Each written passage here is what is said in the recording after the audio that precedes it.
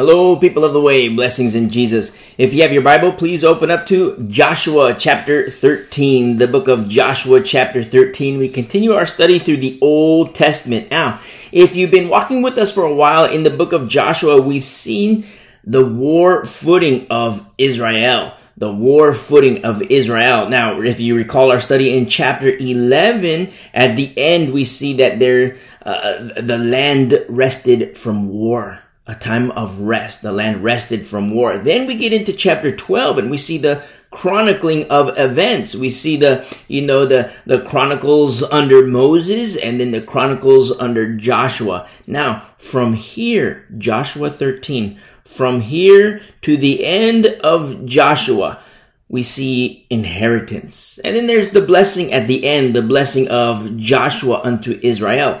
But from here on out, it's inheritance. And so we start here in chapter 13. Remember, the land rested from war. We've seen the war footing of Israel. Now, in accordance to what the Lord gave to Moses, the instructions for inheritance, now we see the fulfillment of exactly that. And then we start here in Joshua chapter 13, verse 1. Now Joshua was old, advanced in years, and the Lord said to him, "You are old, advanced in years."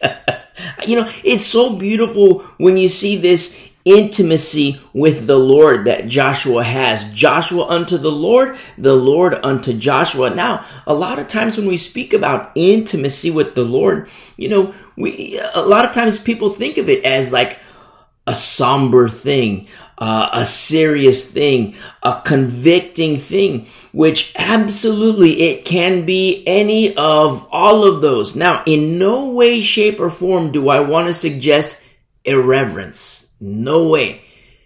We are to be reverent unto the Lord.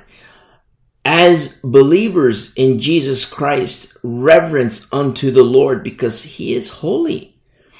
But at the same time, in intimacy with the Lord, sometimes there's moments of, of course, joy, but the funniest moments you'll have. And I love verse 1 because, look, just straight up, Joshua's old, advanced in years, and the Lord just tells him, "You are old, advanced in years."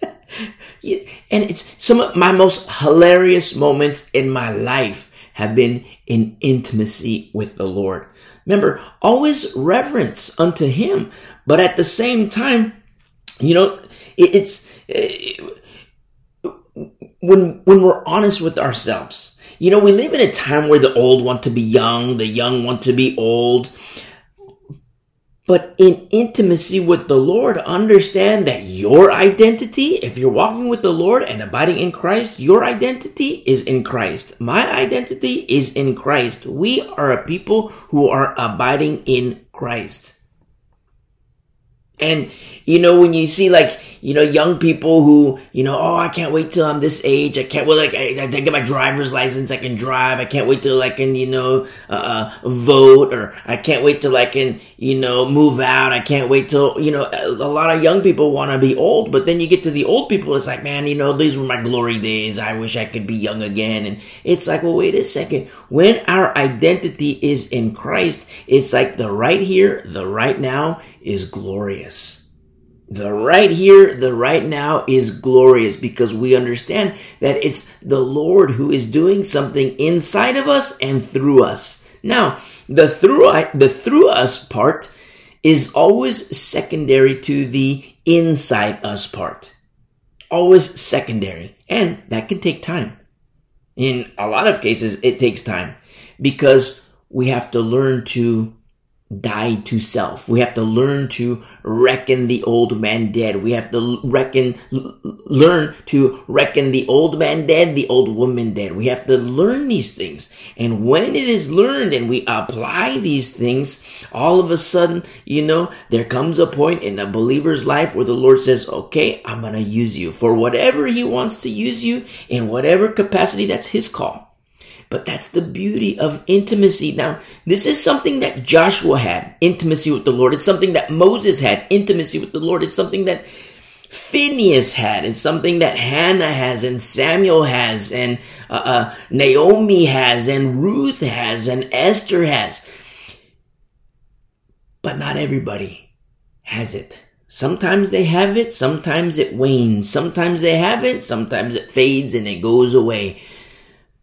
But for us as believers, walking with Jesus Christ, the fulfillment of the law, to understand that our intimacy with the Lord, it can grow, it can get deeper and deeper and deeper. And there's going to be moments in your intimacy with Him where it is somber, where it is serious, especially if you're in a teacher capacity where, or in a pastor capacity where there are things going on inside the church. And, the Lord wants you to say these things in studying the Bible, or the Lord wants you to say certain things, or, it hurts you to say certain things because you don't want to hurt anybody's feelings. But at the same time, it's like, I don't want to hurt the Lord's feelings. See, there are moments in intimacy where it's very serious, very somber, and even convicting too. If you're not walking with the Lord, or if you sidestep left, you walk according to the flesh. Now, don't forget that the Lord disciplines. He chastises those whom He loves. So, you're going to feel the little tap tap from time to time. And praise be to the Lord, because the Bible says the Lord disciplines those whom He loves. The Bible says if we are without chastisement, we are illegitimate children. That's what the Bible says. But in intimacy with the Lord, there's going to be moments of it's going to be so hilarious. And in no way, shape, or form am I suggesting irreverence. And that's what I see here in verse 1. I'm just straight up, Joshua, you're old, advanced in years. And, I'm certain that Joshua feels it. He doesn't wake up like a spring chicken anymore. He wakes up and feels the aching bones, the aching knees, and, they don't have the orthopedic shoes like we have today. I'm sure he can feel it in his feet, he can feel it in his back, he can feel it all over the place, and he's advanced in years, and the Lord just says straight up, you're old, advanced in years. You see, when our identity is in the Lord, our identity is in Christ, we don't have to be old and wish we were young. We don't have to be young and wish we were old, because the right here, the right now is beautiful. It is glorious. It is gorgeous. It is a sight to behold. Why? Because we understand that the Lord is doing something. We understand that there is purpose in the Lord. Sometimes saints, believers, sometimes we know what that purpose is. But sometimes there is an aspect of the purpose being unknown. And it's in those moments where, where it's unknown, where there is patience required, where it's like, okay, Lord, I know that there's a purpose. I know that, you're going to work things out in the end. I know that you're building. I know that you're constructing. I know that you're, growing me. But at the same time, I don't know what it's going to look like down the road. But Lord, every single day, I'm abiding in you. You see, it's like, a 5-year-old who is going to be a brain surgeon. At 5 years old, that's not going to happen. At 10 years old, that's not going to happen. At 15, not going to happen. 20, still not going to happen. But from 5 to 10 to 15 to 20, there's the steps that are necessary in order to be a brain surgeon. Because through growth and maturity. But the same thing applies in our walk with the Lord through growth and maturity. It's that same exact concept where, we're not going to be at 5 years old in a state of babiness and a state of milk drinker. We're not going to be doing the brain surgery. We're not going to be doing like, whatever the equivalent. And not that there is an equivalent, but, I'm just speaking in terms of through this example, we're not going to be doing those things. But in the course of time, we might. Not to speak of brain surgery, but pastoral ministry, ministry as elder, as teacher, serving in tables, ministries of healings, you see, using the gifts of the Spirit, of which are healing. Don't forget the greatest gift is love. Remember the love chapter from 1 Corinthians chapter 13? And it's beautiful. Intimacy with the Lord. Intimacy with the Lord is multifaceted. Yes, there's going to be moments of where things are serious and convicting and somber, but at the same time, don't forget those moments where it's like, when Jesus Christ says of the disciples, you guys are servants. I'm paraphrasing, but he says you guys are servants. And then in the course of time, he says, I don't call you servants anymore. I don't call you servants anymore. I call you my friends. You guys are friends, because servants don't know what the master is doing, but friends, they know what the master is doing. It's like the example we gave several weeks ago. And, if you've been walking with us for a while, you remember, but, if we were servants in a master's house, it's the first day of serving our new master. It's day one. I'm the cook, and I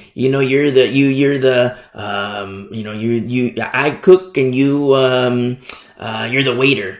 So I'm in the kitchen and I'm making something, and I'm done, and you take the plate to the master. You see, and then you see the master say, he takes off a little bit off the plate. He puts it to the side. He doesn't eat it, and he sprinkles pepper on it, sprinkles some Parmesan cheese. He just jazzes it up to his liking. Now, I didn't prepare it that way because I didn't know. I didn't know what his likes were, what his dislikes were. Now, when, you see him, if he asks you, where's the salt and where's the pepper? Now, you didn't know that he wanted salt. You didn't know that he wanted pepper. So you come back into the kitchen. You say, hey, give me the salt, give me the pepper. I give you the salt, I give you the pepper. You go to the master. And then he says, is there some Parmesan cheese? You didn't know that he was going to like Parmesan cheese. So you come back into the kitchen and say, hey, where's the Parmesan cheese? I say, here you go. Here's the Parmesan cheese. And so you take it to the master, and he puts Parmesan cheese on. And so you and me together, we're learning. We're servants of the Lord, but we're learning more about him. And then in the course of time, he says, you know what? Pull up a chair. Join me at the table. Which is, that's a big deal, because, when, in every single household, there's master and then there's servant. There's master and his family, and then there's the servant class, which, those households, they have their own quarters. The servants, they have their own quarters, and there's no intermingling. But in this house, it's different. Our master says, hey, pull up a chair. Hey, join me for breakfast. Join me for lunch. And after lunch, hey, let's sit down and let's converse. Let's have beautiful conversation. Let's fellowship. Hey, I'm going to take a walk. Why don't you walk with me? What master does this? It's unheard of.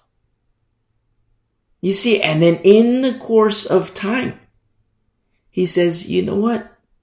You guys, I love you guys. And then we say to him, you know what? We love you. And then we serve our time as servants, and we have the opportunity to be free. The door is open, and we say, no, master. I know we have our families. I know we could do this and probably be well off and well to do, and, go off and grow our flocks and whatever it is. But you know what, master? We love you. We love you. And we don't want to leave you. We want to stay here as your servants. And he says, you know what? I love you too. And then we start the process. I said process, but there's you take the awl, and you go to the doorway of the home, and you put through like an ear piercing. You take the awl, and it goes through the ear, the right ear. And so now we're servants in the master's house, and he might have guests, or he might see somebody, and they look at our ears and they say like, wow, this isn't a servant like these other servants over here. This is a bondservant. This is a bondservant. Somebody who had the opportunity to be free and go off and, into the world, go on, serve time as servant, and it's okay, now you're free to live your life. But we rejected that.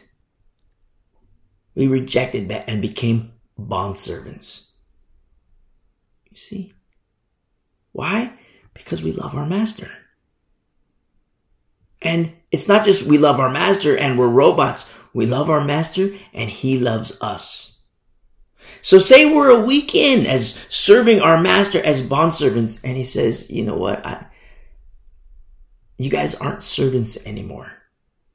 You guys are my friends.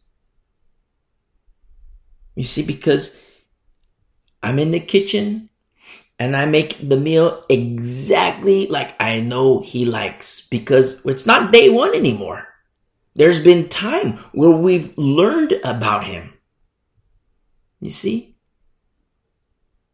You bring out the plates, his favorite plates, and he doesn't ask you, oh, can I have a side of this, because you know. You're not coming into the kitchen saying, hey, give me the Parmesan cheese. Where's the salt, pepper? Where's the paprika?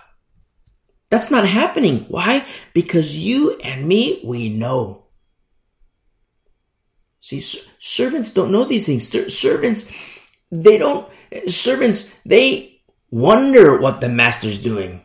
Master, what do you want? Master, what do you desire? What do you like? Oh, Lord, Master, what is it? But friends don't wonder. Friends know. And that happens with intimacy. Remember, Abraham was a friend of God.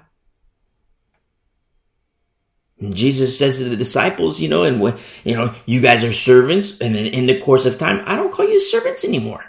Because servants don't wonder what the master is doing. I call you friends. And that's the beauty of intimacy with the Lord. And so the Lord continues speaking to Joshua. Yes, you are old, advanced in years. And he says, and there remains very much land yet to be possessed. Yet to be possessed. This is the land that yet remains. All the territory of the Philistines. In verse 2, and all of the Geshurites from Sihor, which is east of Egypt, as far as the border of Ekron northward, which is counted as Canaanite. The 5 lords of the Philistines, the Gazites, the Ashdodites, the Ashkelonites, the Gittites, and the Ekronites, also the Avites.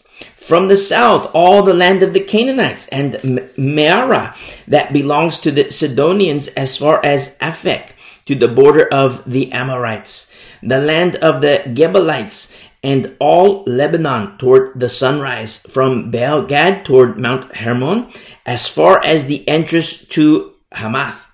In verse 6, all the inhabitants of the mountains of Lebanon, as far as the brook Misrephoth.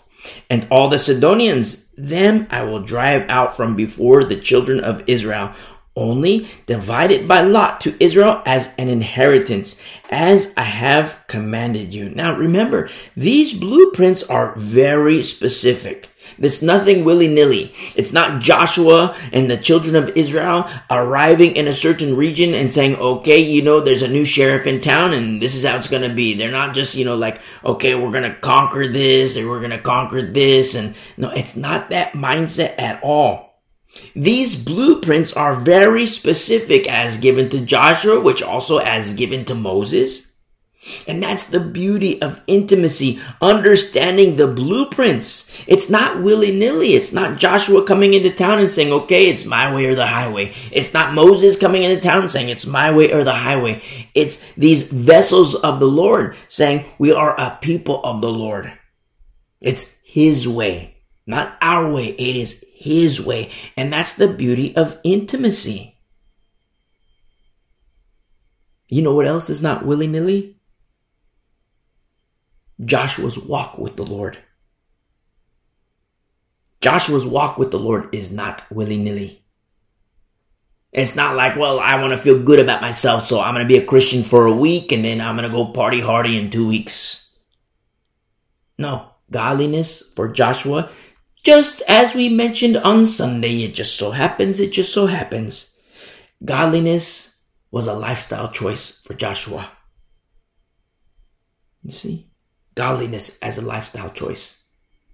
Now, of course, godliness is a choice. I mean, a person comes to Christ and believes in Jesus Christ. That's a choice. Absolutely, it's a choice. But that's the choice for day one, the birthday. A person comes to Christ. I believe in Jesus Christ. Boom, day one. What about tomorrow? What about the following week, the following month, the following year, the following decade? You see, sometimes people think, okay, I believe in Jesus Christ, and okay, I'm going to go back to my crack, my sex, my Buddha, my Ouija boards, my gambling. It doesn't work that way. We're to abide in Jesus Christ. And to abide in Jesus Christ is to obey Jesus Christ. Remember, Jesus is the one who says, if you love me, follow me. If you love me, obey my commandments. You see? You say, I love Jesus Christ, but I also like the crack. I also like the sex. I also like the Buddha. I also like, Virgin Mary. I also like, gambling. That's what Jesus Christ says, that light came into the world, but people love darkness more than the light. Not instead of the light, more than the light. You see, it's not like there's light and dark and a person hates the light. There's aspects of that too, where, sometimes people just straight up hate the light.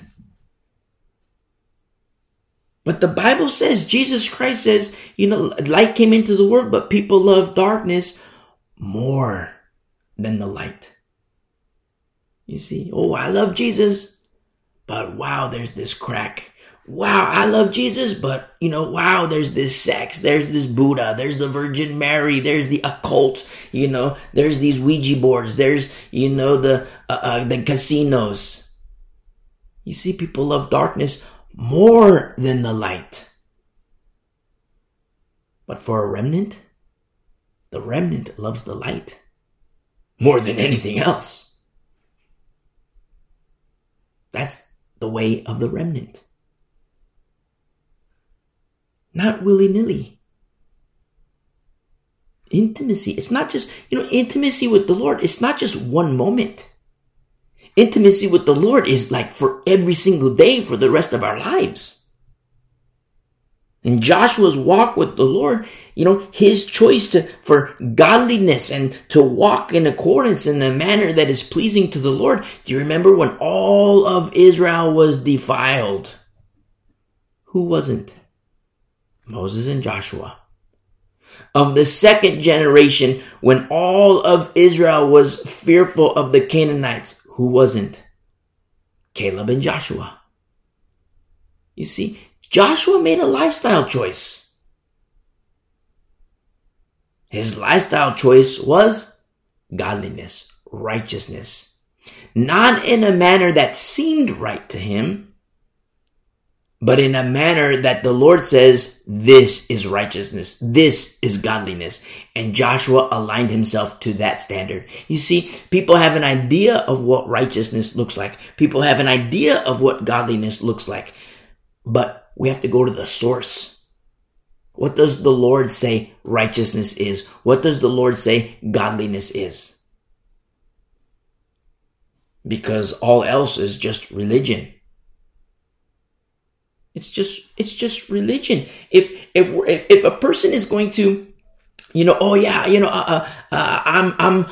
righteous and, I live unto the Lord and I have this outward appearance of what godliness looks like. I have this outward appearance of what holiness looks like, but it's something that is completely anathema to the Word of God. It's not found in the Word of God. It's only religion. It's only religion. And sometimes, you see a person's house. Oh yes, I'm religious. I've chosen to live godly. And you see all these statues, statues in their house. They got angels here and, statues of saints in their house and crosses all over the house and all these, and then they have like this, it's almost like idolatry. I mean, I don't want to say it's almost like idolatry. It is idolatry. Talking to angels, praying to angels. Oh yeah, look, I'm holy, I'm righteous. And they might have an appearance of something that appears to be holy. But in the blueprints, and I'm speaking of the Word of God, the full counsel of the Word of God, Genesis to Revelation, we're not to worship creation. We're not to worship angels. You see, people have an idea of what holiness looks like, but it's an idea. But when you read the Bible, we see what holiness looks like. We see what righteousness looks like. Why? Because we go to the source. It's what the Bible says. And then we see people doing it, like, what the Lord says in Genesis, Exodus, Leviticus, Numbers, Deuteronomy, and you see what is pleasing to the Lord. Moses does it. Moses responds to that. Joshua responds to that. And they chose holiness and godliness and righteousness according to what the Lord says. It's the same for you and me. We see what the Bible says about godliness and righteousness, and we respond to the Lord. We choose godliness as our lifestyle choice. But it's in accordance to the blueprints that the Lord has set before us in the Bible, Genesis to Revelation. Not what Joe Schmo says, not what this guy on TV says, not what the lady on TV says, not what, New York Times bestseller says, but what the Bible says. You see? What the Bible says. And it is written that obedience is better than the fat of rams. An offering unto the Lord. Obedience. That's when Jesus says, listen, if you love me, follow me. If you love me, obey my commandments. And what does he say to do? What does he say to not do? And then, he makes the word goes forth. Now everybody, balls in their court. Balls in their court. For you and me, balls in our court. Just like for Moses, ball was in his court. Just like for Joshua, ball was in his court. Just like for Hannah, just like for Ruth, ball was in their court.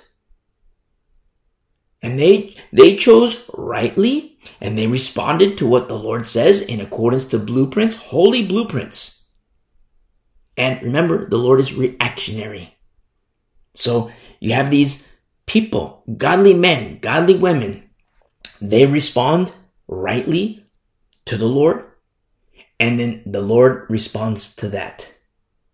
And then you see how intimacy can grow from there. I keep saying, you hear us say this all the time, like, it's so beautiful, it's so beautiful, it's so beautiful. That's only because I don't have the words to say it's so beautiful, because I want to say it's so beautiful times infinity. I just don't know the word for it. I mean, if there is a word for it. But that's intimacy. Joshua absolutely has it. Moses absolutely had it. Hannah, Samuel. Remember the high priest, Eli? And the Lord did not speak to the high priest. Why? Formula was off. Now, you might hear me say this about Eli, the high priest, and someone might say, like, oh, how dare you say this? He's the high priest. How dare you say this against the high priest? But when you understand formula, when you understand the blueprints of what the Bible says, you know that Eli is wicked. You know why the Lord speaks to Samuel. But when you don't understand formula, you just figure, wow, how dare you say that because, Eli is the high priest. You see? But when you understand formula, you realize, the guy on TV, he's crazy town. The lady on TV, he's crazy town. New York Times bestseller, they're crazy town. Why? Because you understand formula. You understand sound doctrine. From there stems all sorts of beautiful things. Gifts of the Spirit, fruit of the Spirit, joy, love, the greatest gift, love. From there, sound doctrine stems all kinds of beautiful things. Just as the Bible says, the root of Jesse, remember the stump? Remember the stump? If you reflect back on our studies in the book of Romans, in chapter 8, 9, 10, and 11, you see the stump and then the root of Jesse. And the word became flesh. And what stems from there? Well, that's the Lord's doing. Then you see the gifts of the Spirit, the fruit of the Spirit. Everything based in sound doctrine and housed in the confines of sound doctrine. Why? Because the Bible says of the Lord that His word is above His name. His word is above His name.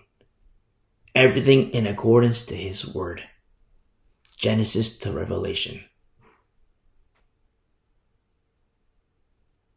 When anything is outside of that formula, you will not see the fruit of the Spirit. You will not see the walks, the fruit and the gifts of the Spirit. You'll see the fake. But that's exactly what it is. It's fake. These blueprints are very specific. Nothing willy-nilly. Godliness as a lifestyle choice, just like Moses, just like Joshua, just like Hannah, just like Samuel, just like Amos, just like Peter, just like Paul, just like John. I mean, consider Mary. The beauty of Mary, for the Lord to know that, it's the moment of fulfillment. Now, who am I going to use? And for His eyes to be on beautiful, beautiful, beautiful, beautiful Mary. That's my gal. You see? Not to worship Mary. The Bible says, do not worship creation. You see? Do not worship creation. Now, for my Catholic friends, whom I love, they say Mary was, sinless. Mary was without sin. But when she speaks of the Lord, she speaks of her need of a Savior. If she was without sin, why would she even utter those words that she's in need of a Savior if she's without sin? There is only one without sin. His name is Jesus Christ. If you're Catholic, I love you, and I say these things as a former Catholic. The Lord rescued me from Catholicism. And I say unto you, come out of her, my people. Catholicism is unbiblical. We are not to worship creation. We are not to worship angels. I mean, even the angels say that, when, a vessel of the Lord would fall down to worship the angels. I see that you don't do that. Don't do that. Don't do that. Don't do that. You see?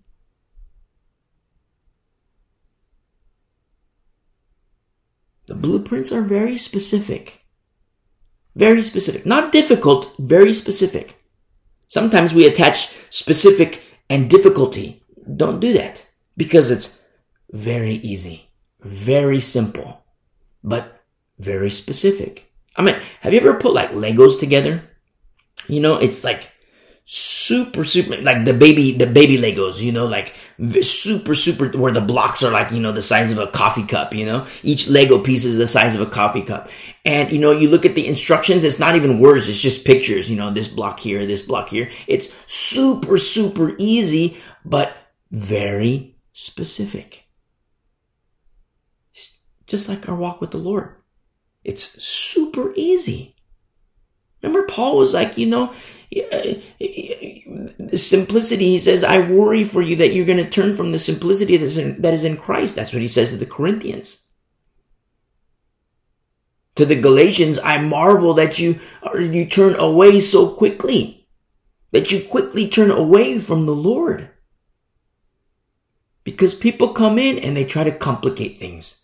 Instead of being, the big block Legos and They turn it into little minuscule microscopic little Lego parts where you need magnifying glasses to see and this and that and this and that. And they complicate and they say, okay, add a little bit of this, add a little bit of that. And they overcomplicate.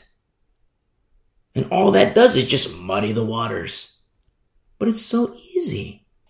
Very specific, but very easy. Don't attach difficulty to specificity. Blueprints are very specific, but very easy. Now, I understand now if you're a baby in Christ, don't feel bad because you're a baby in Christ. Remember, our identity is in Christ. It's bad to be on milk and stay on milk. But if you're a baby, no, milk that's how you get nutrients, milk. The problem is when Christians stay on milk. That's the problem. Milk isn't the problem. The problem is the saint who decides and chooses to stay on milk. But if you're a milk drinker, and remember, if you're a mature Christian, it's not to look down on the milk drinker. Remember our rugby match from the book of Romans? Remember the rugby match? It's not to look down on the milk drinker. It's to understand, okay, this person's on milk. And when that person's on milk, what is of utmost importance is their conscience before the Lord. You see? Their conscience before the Lord. Because a milk drinking Christian who's not on milk for 10 years, but a brand new believer, they don't know the depths of sound doctrine. You see? And so that's why conscience is very important. But the blueprints are very easy. Very easy. Now, just like those Lego blocks, not the teenage Legos, but like the little toddler block where the blocks are the size of a coffee cup. Now, a brand new baby, fresh baby. For that fresh baby, a basketball sized Lego piece, there's going to be difficulty with that. Because it's a fresh, brand new baby. They can't even speak. They can't even, formulate words. They're a fresh baby. But the same applies to our faith. Don't be discouraged. If you're a baby in Christ, you're a fresh believer in Christ, you're freshly born again, don't be discouraged that, there's limitations to knowledge. But understand, just as with a very young child, there are limitations to knowledge, but knowledge can grow. And also, knowledge is a gift of the Spirit, not the greatest gift. The greatest gift is love. You see?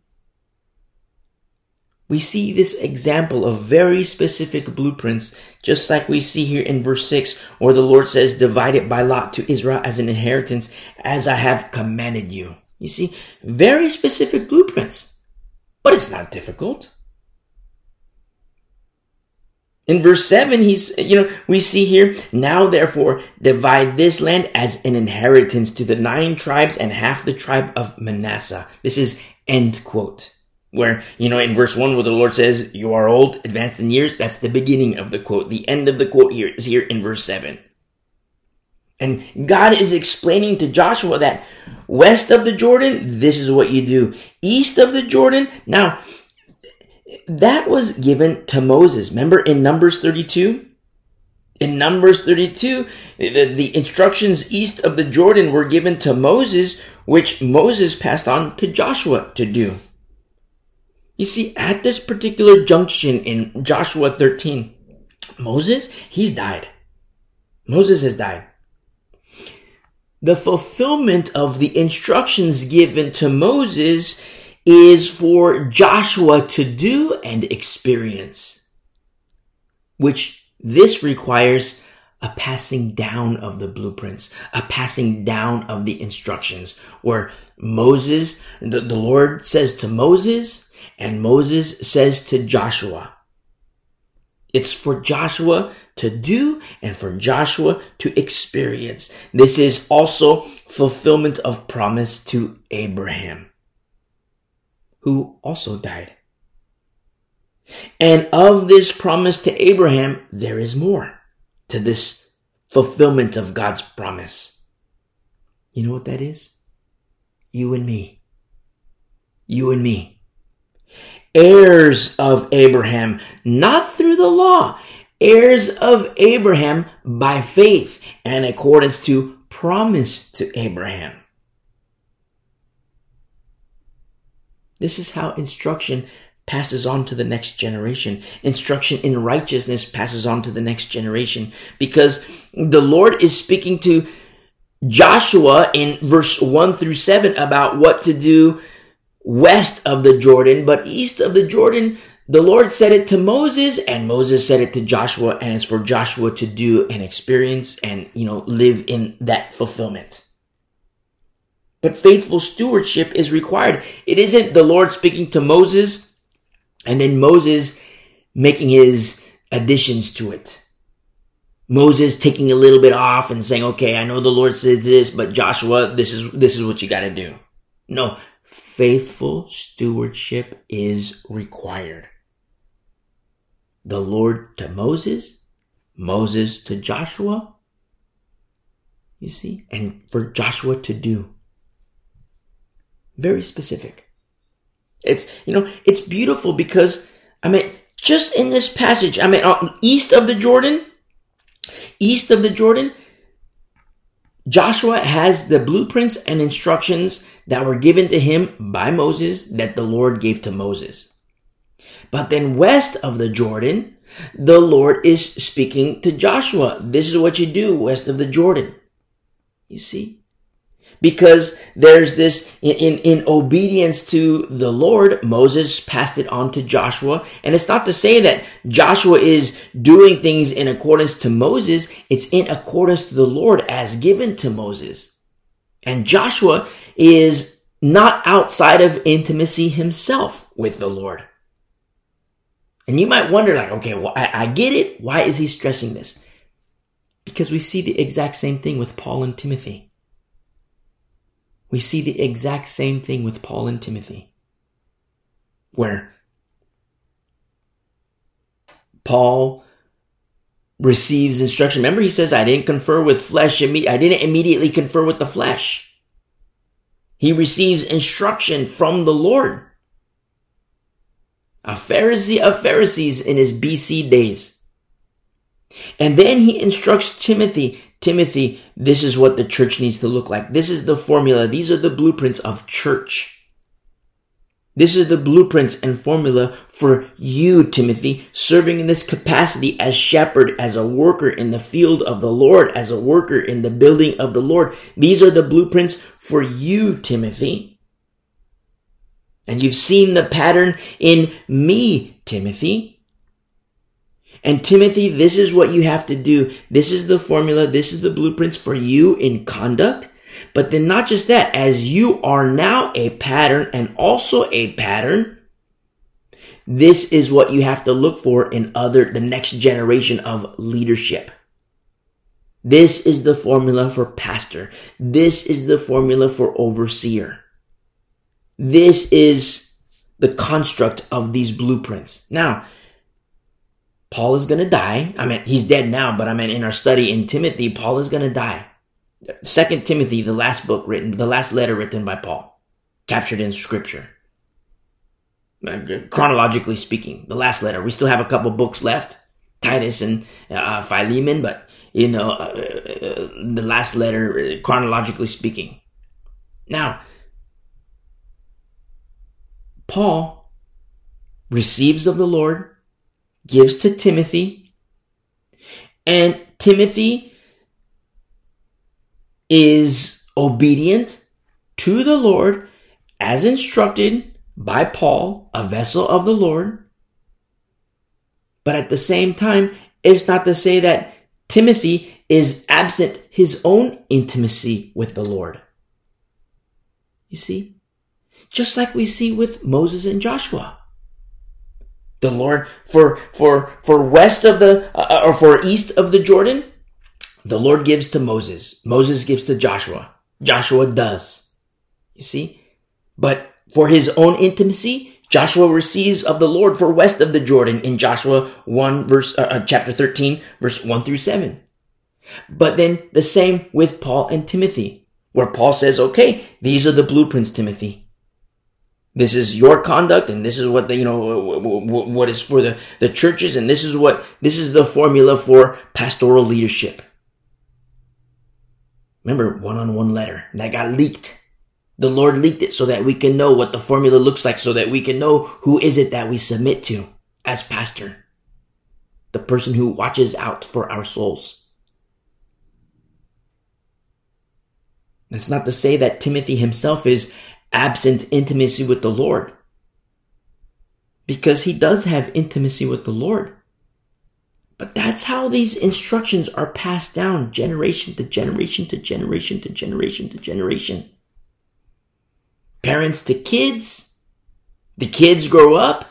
Them as adults now, they have their own kids, and then they pass it on to their kids. And that's how it passes on for thousands and thousands and thousands of years. That's how righteousness passes on. It's taught. And it's not just, who has the title, because look at Eli. He had the title of high priest, but the Lord wasn't speaking to him. It's in accordance to the formula, in accordance to blueprints. You see? Pastors today, they have their intimacy with the Lord. They absolutely have their own intimacy with the Lord. Instructions from the Lord in this deep intimacy with the Lord.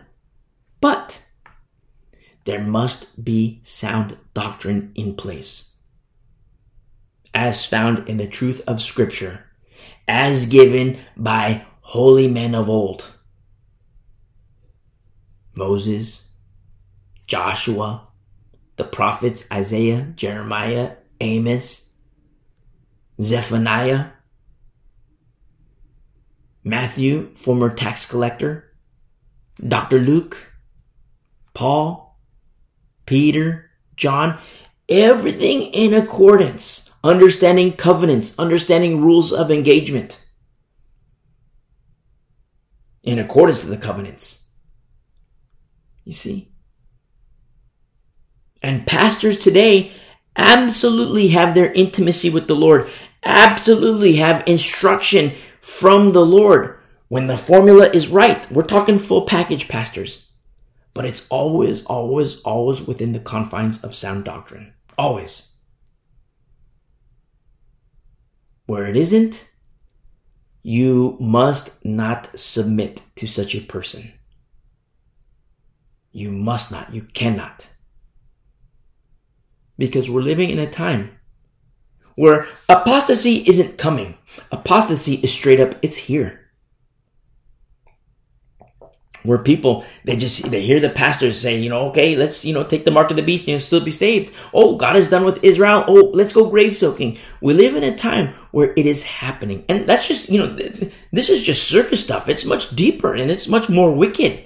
Especially when you look at the vessels of who says these things. When Paul says, it's another gospel, another spirit, another Jesus.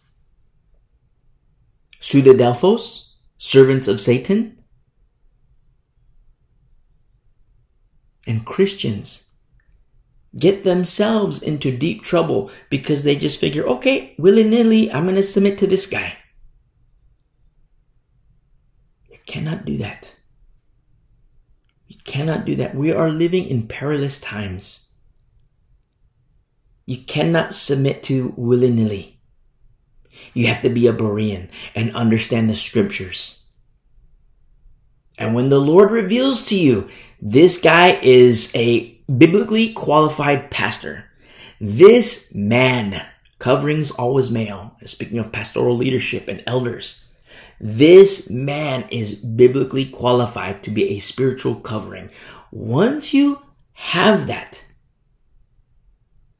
once you see that, when you understand formula, because you're a Berean, and you see that in a biblically qualified man, you know that he's watching out for your soul. Why? Because he's not just a faithful servant unto the Lord. He's a friend of God. You see? And saints today, in this plague of apostasy, when there's no love of truth. It's one of the signs of the last days, one of many, many, many signs of the last days. Strong delusion, it's a form of judgment of the Lord, but it's a result of not loving the truth.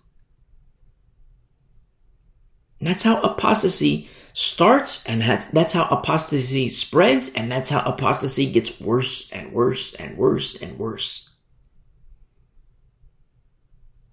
You see? But there's a remnant. There's a remnant.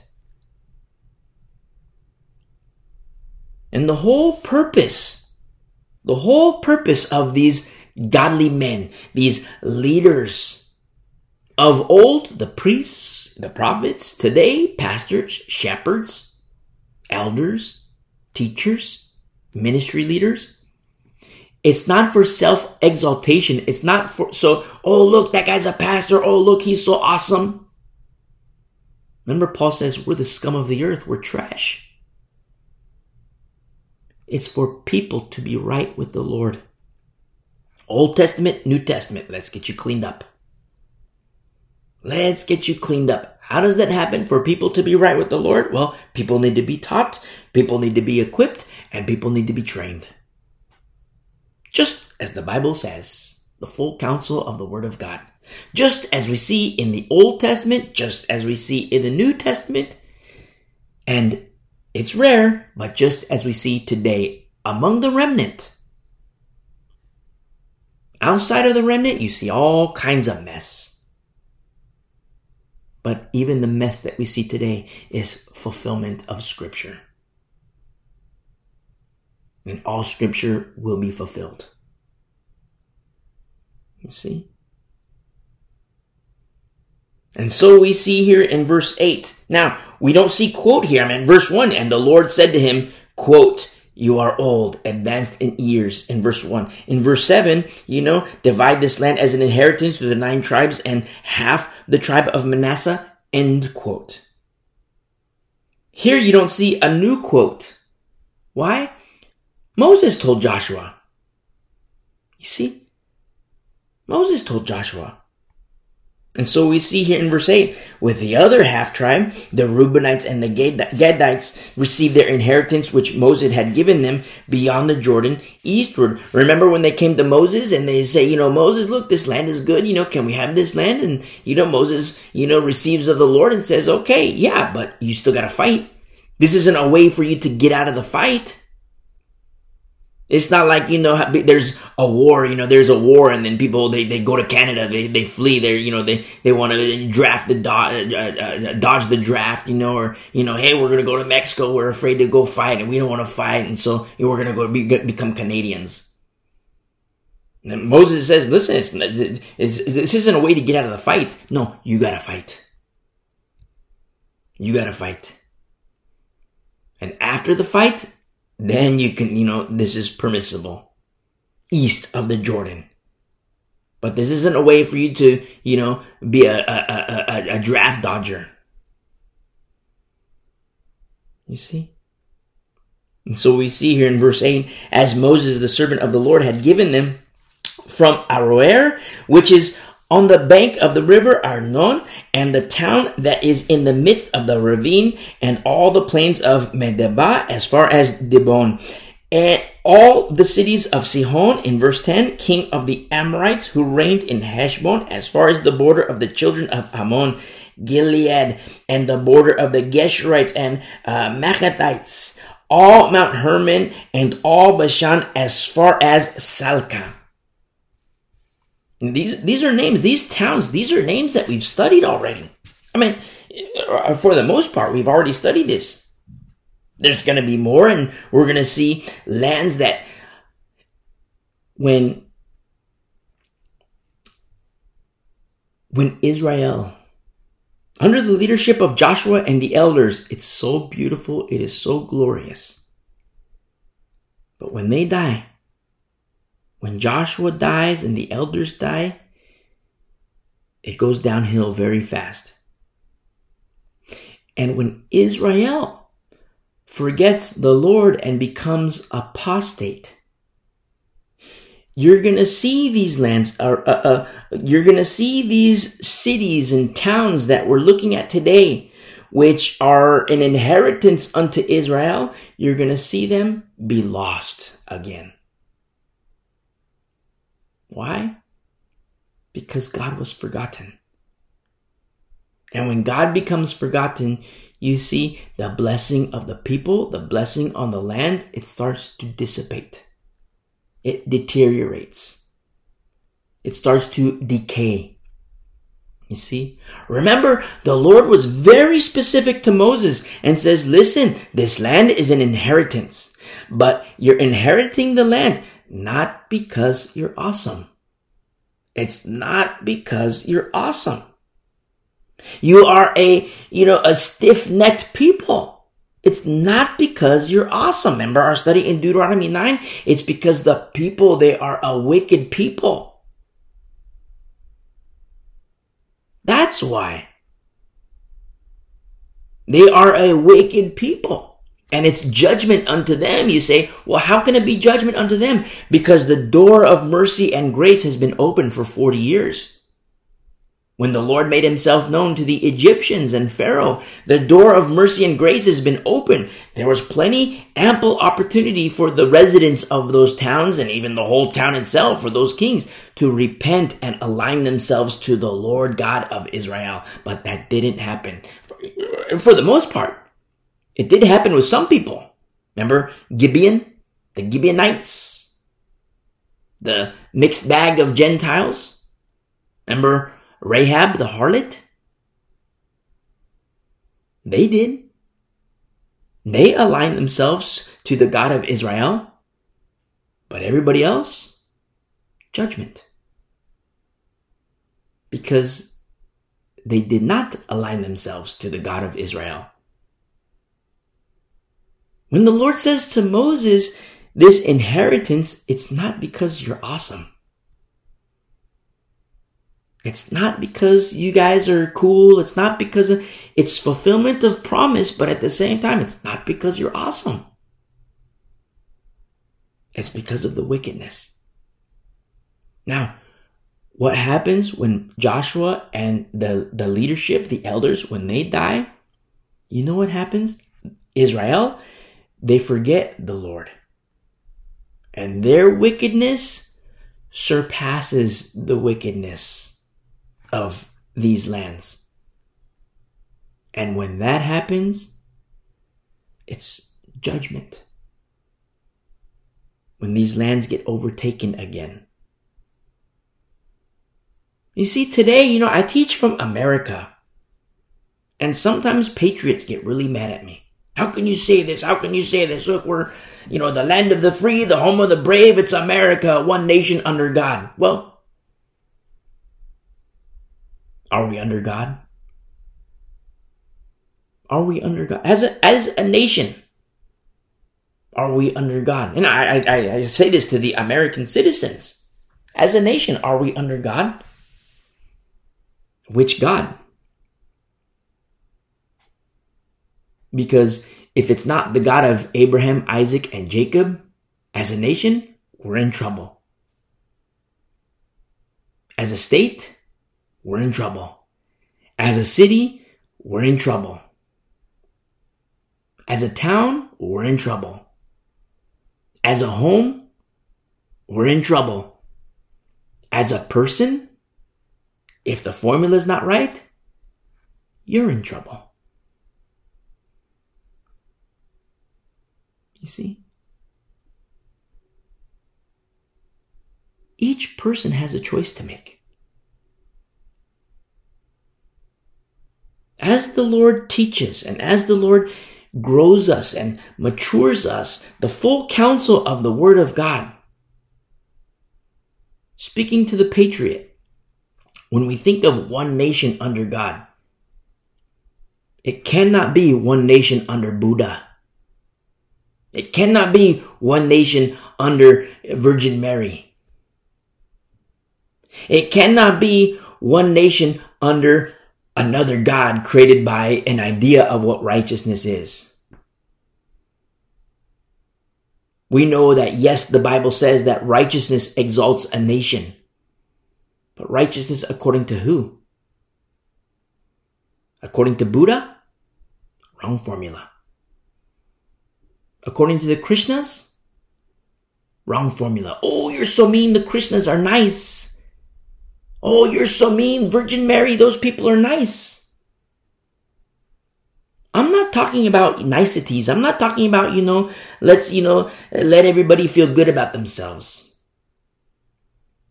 I'm talking about a very, very holy recipe in accordance to the Word of God. Because if America is not under the God of Abraham, Isaac, and Jacob, we're in trouble. If Sudan is not under the God of Abraham, Isaac, and Jacob, we're in trouble. You see? If Argentina is not under the God of Abraham, Isaac, and Jacob, we're in trouble. If China is not under the God of the Bible, we're in trouble. If Russia isn't, we're in trouble. If this whole world isn't, we're in trouble.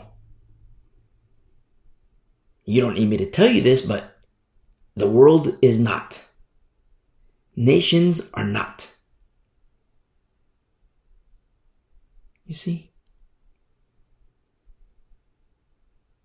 And when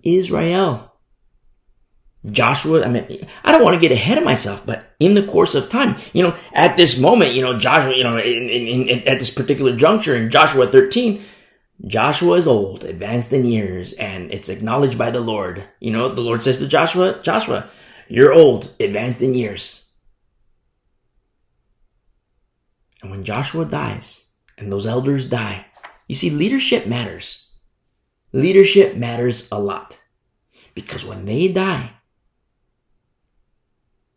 Israel forgets the Lord. And remember, the Lord says, it's not because you're awesome. You're not inheriting this land because you're awesome. You are a stiff-necked people. And then you see, they go back to the stiff-neckedness. Going back to stiff-neckedness, all of a sudden, it's like the building blocks of how the Lord becomes forgotten, which is a process. A devolving. And their wickedness. You see what the Lord did to Achan when there was the sin of Achan. And that was just one person. What about when there's the sin of 2 people? When there's the sin of 20 people? When there's the sin of thousands? When there's the sin of everybody? The formula is wrong in the camp. And all of a sudden, these towns get overtaken again. And that's what we see in countries all around the world. Countries all over the world are being overtaken. Overtaken. Oh, we're one nation under God. It's not supposed to be this way. It's not supposed to be this way. Well, if we're one nation under the God of Abraham, Isaac, and Jacob, you see, understand it's righteousness that exalts a nation. And the Lord says, if my people would humble themselves and turn from their wicked ways, I will hear and I will heal their land. That's what he says. He doesn't say if 100% of all the population would humble themselves and repent and seek my face. No, he says, if my people. If my people. You know what that is? That's you and me. The Lord says, I will. He doesn't say, I might think about it and I might, wait a couple days, wait an hour, wait 10 years, and then I'll heal their land. He says, if my people, if they do that, just like we always say, the Lord is reactionary. The Lord confirms himself. If my people do that, I will react. How does he react? I will heal their land. So why isn't that happening? People don't have the formula. People don't have the recipe. Why is that happening? No love of truth. Apostasy. Strong delusion. When you hear us say that this door of grace is closing, It's not just willy-nilly a statement like, well, I think the door is closing. The Lord says exactly what he'll do. And you remember our study in Deuteronomy, where the Lord says, you do this, I'll do this. You don't do this, I'll do this. This is how he gives like blueprints of how he'll respond. And the Lord is just doing exactly what he said he would do. Nobody should be surprised. Nobody should be surprised because the Lord is just doing exactly what he said he would do. That's it. It happens with Israel. When Joshua and the elders die, the Lord becomes forgotten. And then the decay sets in.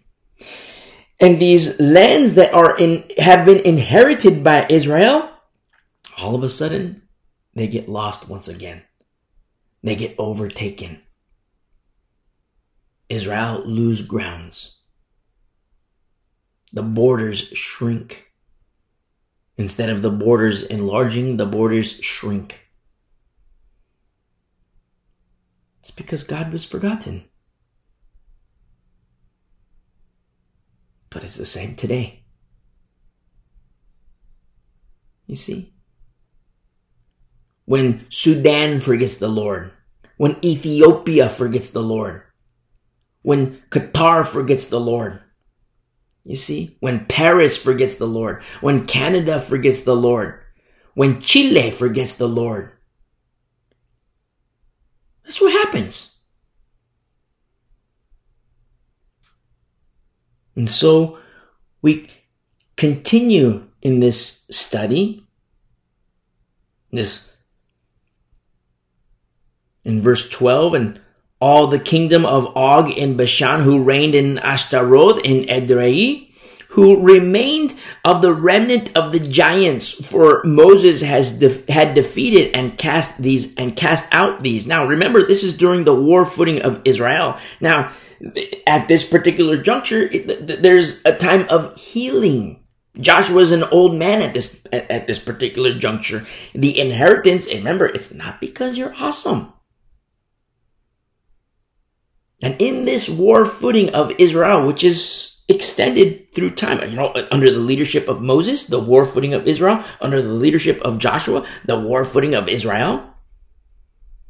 Then we see in verse 13, nevertheless, the children of Israel did not drive out the Geshurites or the Maccathites, but the Geshurites and the Maccathites dwell among the Israelites until this day. Now, this happens later under the leadership of Joshua, which is a future war footing of Israel, when the Lord is remembered once again under the leadership of David.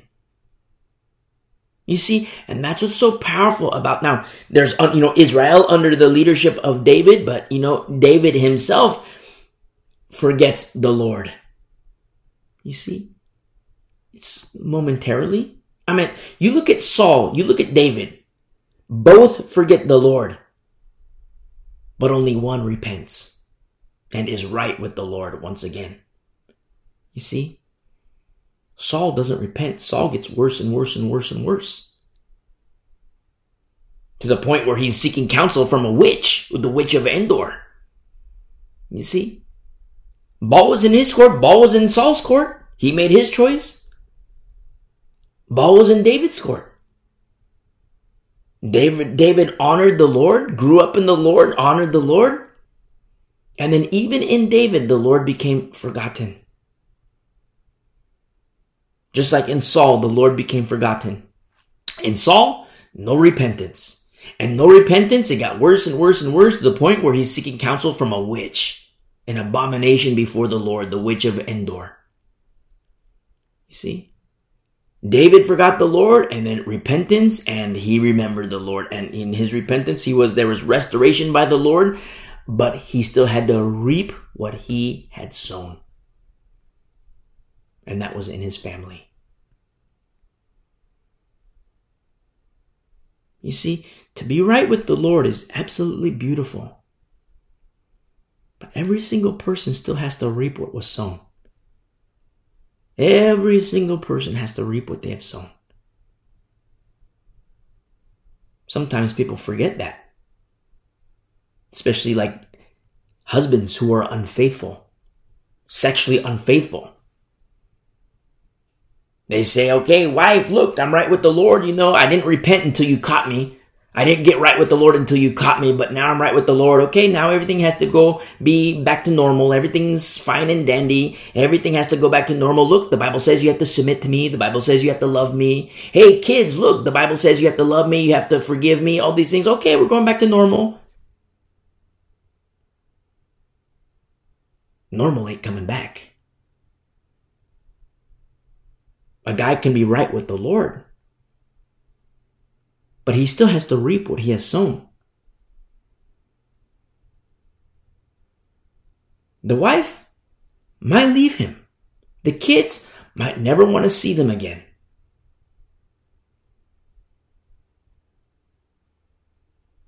The guy is right with the Lord, but he's reaping what he has sown. You see? You can't force anybody. You can't force anybody to have any type of emotion toward anybody, even yourself. You cannot force it. Only the Lord can touch hearts. Only the Lord can touch minds. Now, vessels of the Lord, when the formula is right, they have a very unique ability. Like, look at Israel without Achan. Israel with Achan, loss, casualties. Israel without Achan, victory upon victory upon victory upon victory. Look at Paul. When he says, it is no longer I who live, but Christ who lives in me. He says, I am crucified with Christ. And we place heavy emphasis on, yes, that is Paul who said that. It's not to say that it's not for us. It's not to say that it's not for anybody. But every single person has their choice to make. For Paul, he was crucified. For Paul, he was a dead man. It is no longer I who live, but Christ who lives in me. And the demons were the ones who said, Jesus we know, Paul we know, but who in the world are you? He said that to the 7 sons of Sceva. Who in the world are you? You're not a threat. Jesus, he's a threat. He's dangerous. Paul, he's a threat. He's dangerous. You, pipsqueak, piece of cake. We don't even know you. Jesus we know, Paul we know, but who in the world are you? You see? Formula. Paul was a threat to the demons. Very dangerous man to the demons. Carnally speaking, Paul was beaten. Carnally speaking, thrown in prison. Carnally speaking, it wasn't a threat at all. Spiritually speaking, you see, very dangerous. The good dangerous. Because he understood the rules of engagement. It's not a war according to the flesh. It's a war according to the Spirit. He understands the covenants. He understands the rules of engagement. You see? And a lot of times when we don't understand, we just take the example. The guy is unfaithful to his wife. Hey, wife, I didn't repent. But now that you caught me, I repent. And I'm right with the Lord now. So you got to forgive me. Kids, you got to forgive me. No, it doesn't work that way. It doesn't work that way. A man in that situation, in this scenario, that man cannot manipulate the wife to behave in whatever manner that he desires. That man cannot manipulate the kids to behave in a manner that is in accordance to his desires. Oh, my sin caught me. My sin, came to the surface. My sin found me out. And okay, I'm right with the Lord now. Everything's back to normal now. Nope. Normal's gone. Normal's gone. The dad cannot blame the wife. The dad cannot blame the kids. The dad only has himself to blame. It could very well be that the wife leaves him. Divorce, which is biblical. Yes, the Lord hates divorce. And a lot of times husbands caught in adultery, they say, well, look, the Lord hates divorce. The Lord hates divorce, so you can't divorce me. No. The husband, by that very act and by the very behavior, already divorced his wife because the marriage bed was broken. You see? And a lot of wives have the guilt trips. I know the Lord hates divorce, so I don't want to get a divorce, and I don't want to be a vessel that, brings this impurity on me or the kids. And so wives are they guilt trips. Sometimes it's the pastor that gives them guilt trips. Well, you have to submit to your husband, and, look, you're kind of chubby, and so, your husband had every right to go and see this lady over there. Your husband had every right to go to the strippers and the prostitutes because, look, you're chubby. You're wrinkly. And chubby, so go to the gym. And you see these pastors, supposedly godly men. I'm doing my air quotes. They got the pastor parking spot. They got the name tag that says, I'm the head pastor. But they're just like Eli. They got the title. But the Lord's not with them. You see? And a lot of women who don't understand formula.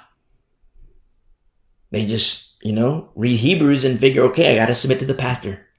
So I'm going to go to the gym. I'm going to forgive my husband. I'm going to go to the gym, work out, and I'm going to prevent the divorce from happening. I'm going to prevent my husband from, going to the prostitutes and going to the sex and going to the whatever and doing, all kinds of disgusting things. I'm going to prevent that from happening. It's on me now. It's my responsibility to prevent that from happening. Let me tell you something.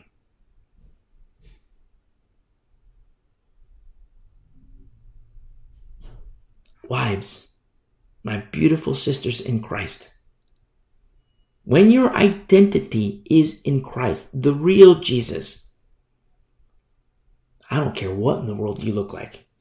You could be, 200 pounds, 300 pounds, 400 pounds. You can have wrinkle upon wrinkle upon wrinkle. And when your identity is in Christ, I don't care how old you are. You are exquisitely gorgeous. Gorgeous. A thing of beauty.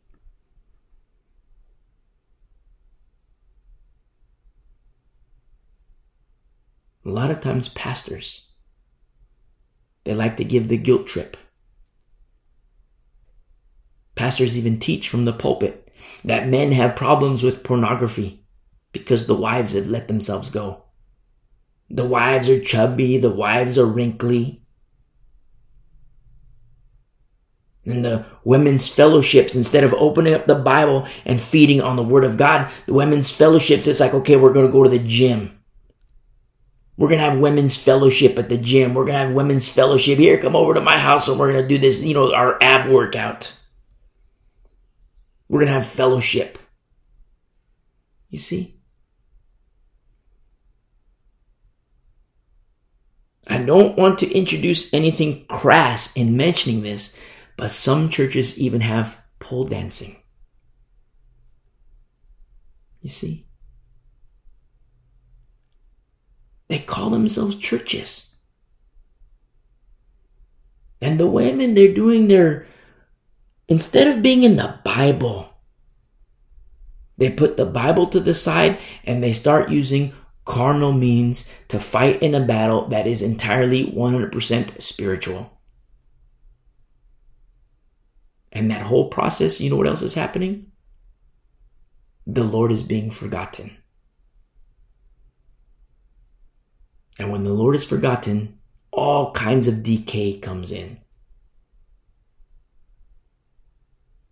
That's the state of the church.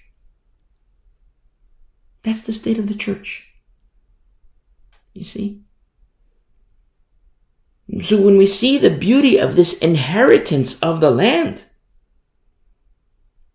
It's so beautiful to see in accordance to promise, in accordance to what the Lord says to Moses, but also in accordance to the promises of what the Lord says to Abraham.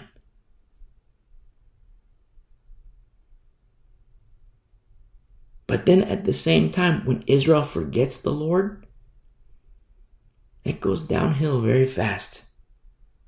The decay sets in.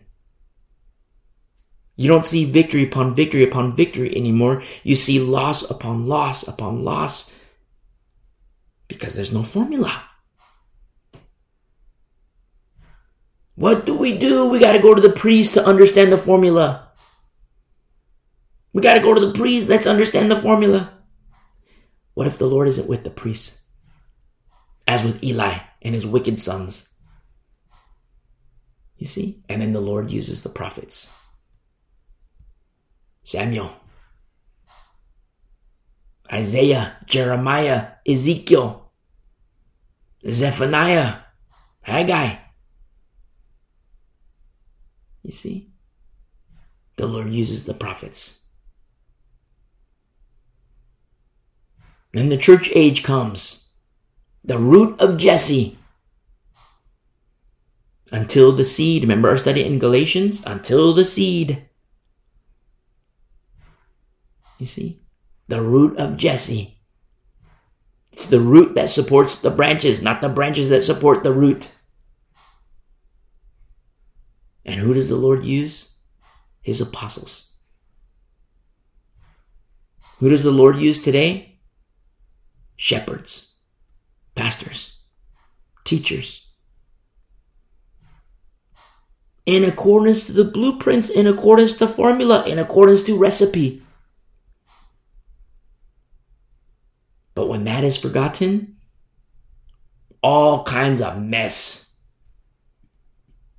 You see? But the remnant is unique. Because the remnant doesn't forget. The remnant remembers. And so we see here in verse 13, nevertheless, the children of Israel did not drive out the Geshurites or the Maccathites, but the Geshurites and the Maccathites dwell among Israel until this day. Now, this is something that David takes care of later in this another war footing of Israel. Because, understand that, we look at this war footing of Israel, and in Joshua, you see, you see the war footing of Israel, but then also you see a moment of rest, where there is no war in the land, and Joshua is an old man, the fullness of years, advanced in years, and he's old. But understand that to everything, as is written, to everything there is a season. To everything there is a season. Now, turn with me really quick to Ecclesiastes. Ecclesiastes chapter 3. Ecclesiastes chapter 3. And in Ecclesiastes chapter 3, verse 1, to everything there is a season, a time for every purpose under heaven.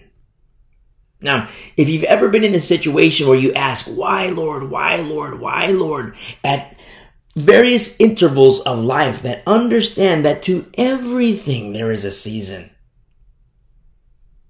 Every purpose under heaven there is a time.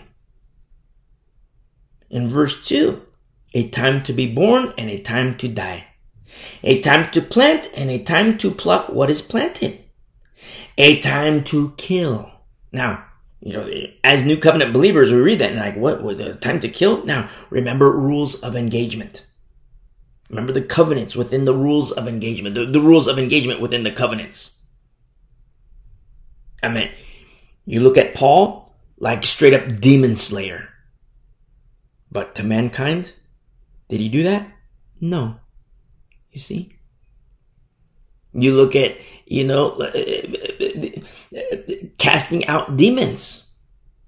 Straight up demon slayers. But slayers of men? No. You do not see that in accordance to the new covenant. You see? You see that historically. You see that in Geneva. You see that in Salem. But the formula is wrong in Geneva. The formula is wrong in Salem. If you're Calvinist, if you're Presbyterian, if you're Reformed theology, which is all derivatives of Calvinism, I love you. But I say unto you, just like I say to the Catholics, come out of her, my people. The formula is wrong in those doctrines. A time to kill and a time to heal. A time to break down and a time to build up. I love this so much because a lot of times as believers, we figure, wow, exhortation, we're supposed to build up one another and build up one another. It's all about building up one another. And yes, we are to build up one another. But don't forget that included with renovation, there is a period of demolition. You see, people think, okay, let's build up. But what's in there? I mean, you take a shack. It's just, just an old raggedy shack. And it's, you open, there's no door. There's no door. It's just like, there's like nothing there. And it's like old wood, and you open it and it's like, there's trash everywhere, and, everything's just a mess. There's trash everywhere, old food, and, it stinks, it's rotten, and it's like all kinds of mess, and it's just like, there's no windows, no doors, everything's just a total mess. Well, are you going to build on top of that? So many times people say, let's build up. It's all exhortation. It's all about building you up. And so I want to make you feel good. But what if the state of a person is just old, rotten, and just straight up funky?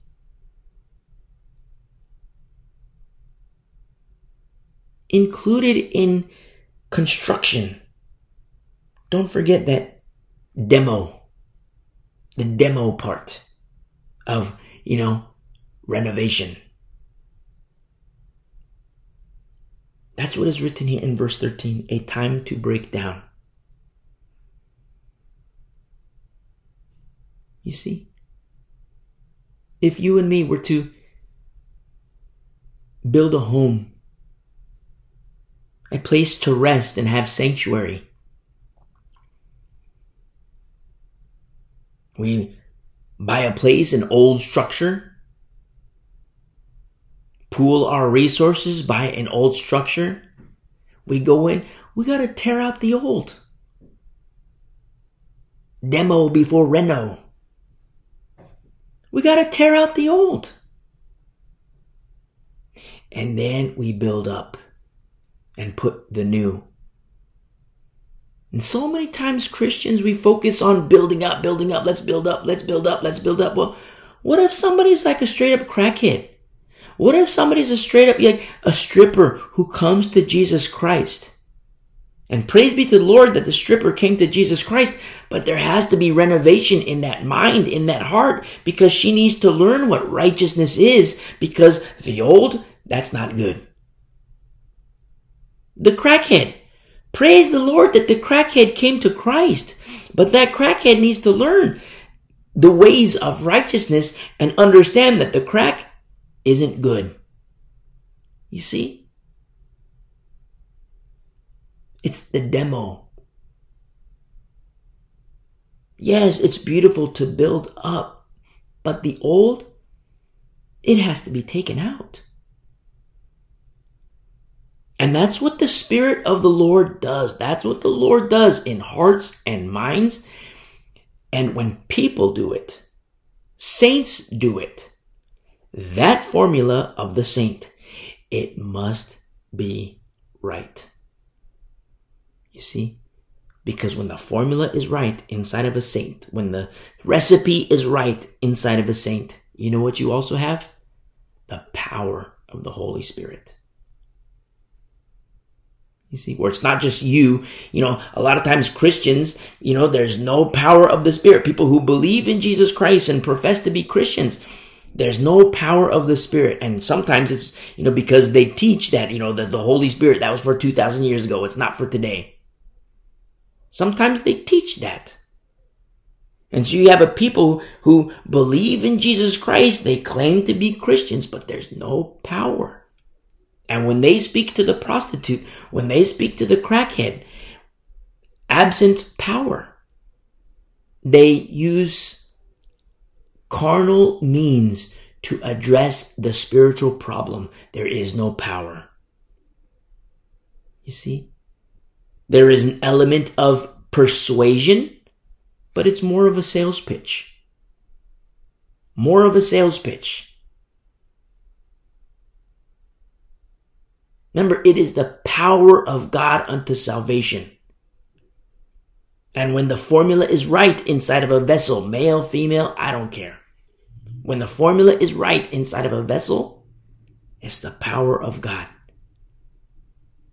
That's wielding the sword of the Spirit, the Word of God. And when I say male, female, I'm not speaking about pastor capacity. I'm speaking as a Christian unto Christians. When you share the good news, when you share the gospel, which is very difficult in these last days. Very, very difficult in these last days. Why? Because the fish, they're not little minnows. Those fish are like tuna. Those fish are like great white sharks, and they have teeth. You see? Very dangerous. I mean, sharing the good news today is not like it was in 1980. Not like it was in 1950. It's a different ballgame today. You see? And saints shared the good news, and without the power of the Lord, that's very dangerous. When the recipe is wrong, when the formula is wrong inside the vessel, male, female, I don't care. And I'm not speaking in pastor capacity where, a pastor does it. I'm speaking as Christian unto Christian, where Christians do this in sharing the good news. That's when you see, understanding that Satan is a fisherman too. A person shares the good news with the prostitute, and in the course of time becomes a customer. Instead of bringing the prostitute to Christ, the prostitute brings the person into themselves. Satan's a fisherman too. You see?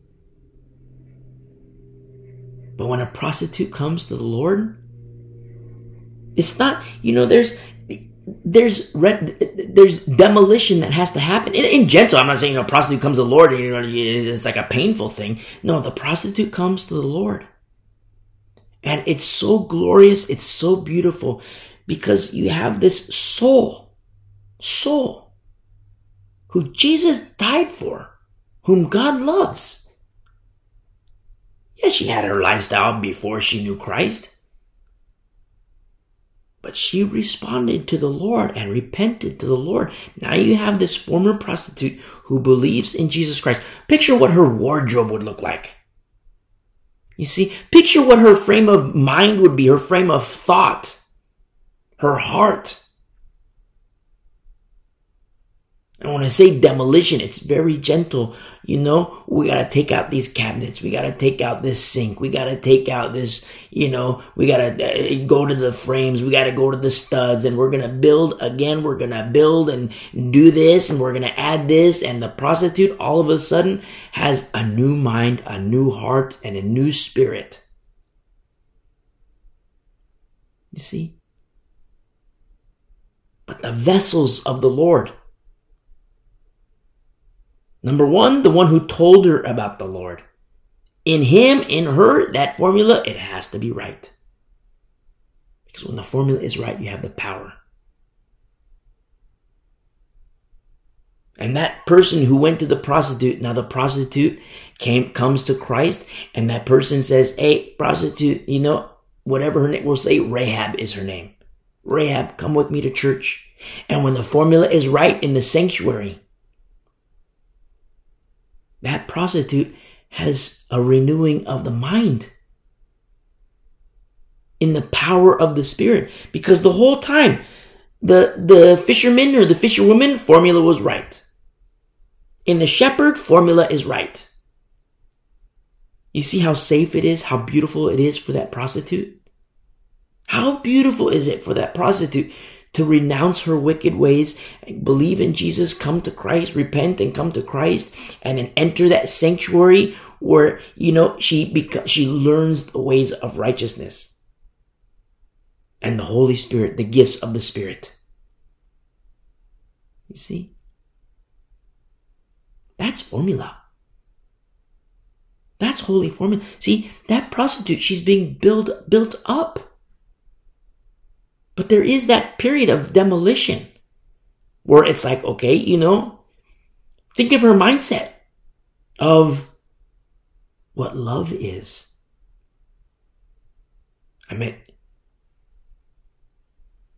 like people who've been molested as kids and they grow up in molestation, their idea of love is way out of whack. And it's not their fault. That's what they grew up in. That's what they've known. So they get into relationships, they become adults, they get into relationships and they figure, well, if I want to please this person, it has to be sexually. If I want to make this person happen, it has to be sexually. If I got it, it's always sex, it's always sex, because that's what they've known. And I don't want to gloss over that, whoever the parents were, that's like, we're talking lake of fire. We're talking millstone. We're talking millstone. I don't want to gloss over it like, okay, that's how it is and that's, and be fine and dandy with it. No, I am not fine and dandy with it. For the parents, hello millstone, hello lake of fire.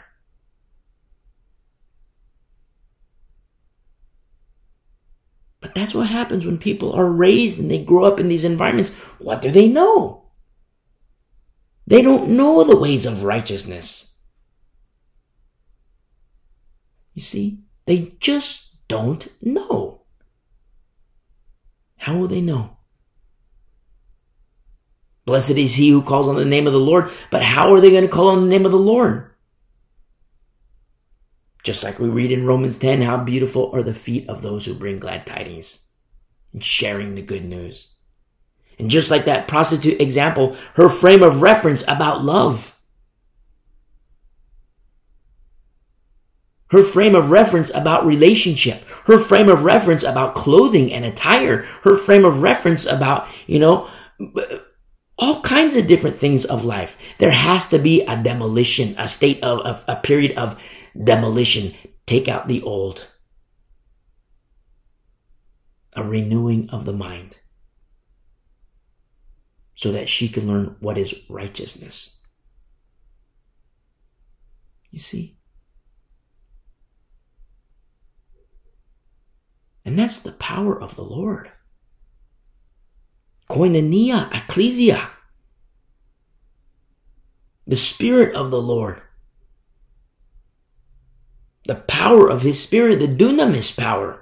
The gifts of the Spirit in accordance to this power of the Lord. It's the gifting of the Lord. That's how He moves.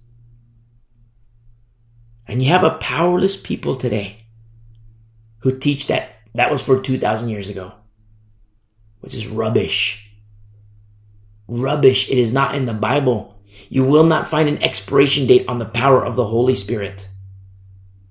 But you will see an expiration on the Holy Spirit in the lives of individual. Why? Well, the Lord is a gentleman. They've quenched the Spirit. They've extinguished the Spirit. Something the Bible says, don't do. Do not quench the Spirit. Or in the Greek, do not extinguish the Spirit. You see? That's why Jesus says, look at the fruit. Oh, but look, this guy's a Christian, this lady's a Christian, they got their study Bible, they got all these, New York Times bestseller, everything's Christian. They speak Christianese. That's nice. Where's the fruit? That's what the Bible says. Look at the fruit. You will know by the fruit. Look at the fruit. Formula. Understand formula. Look at the recipe. And so yes, here in verse 3, Ecclesiastes chapter 3, there's a time to heal, a time to break down, and a time to build up. A time to weep and a time to laugh. A time to mourn and a time to dance.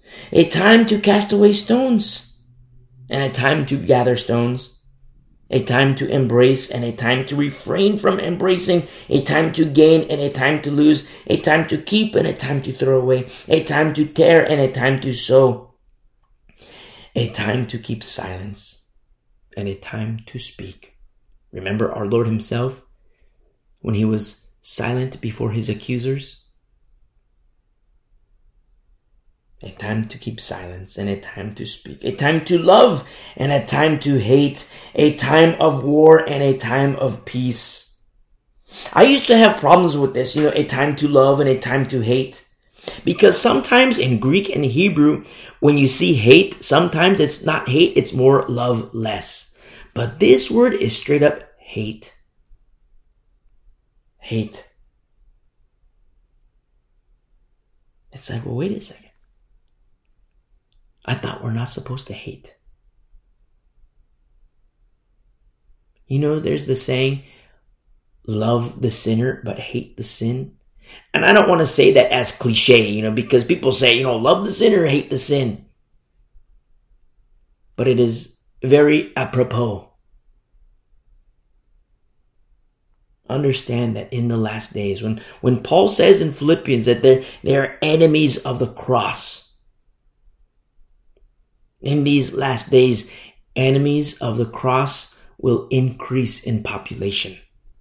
They're going to be more and more and more. And not because they're having babies and procreating and producing these enemies of the cross. Don't forget, there's that aspect too. But don't forget, in the apostasy, as people are falling away from the faith, they are becoming enemies of the cross. You see? And when you understand rules of engagement within the confines of covenants,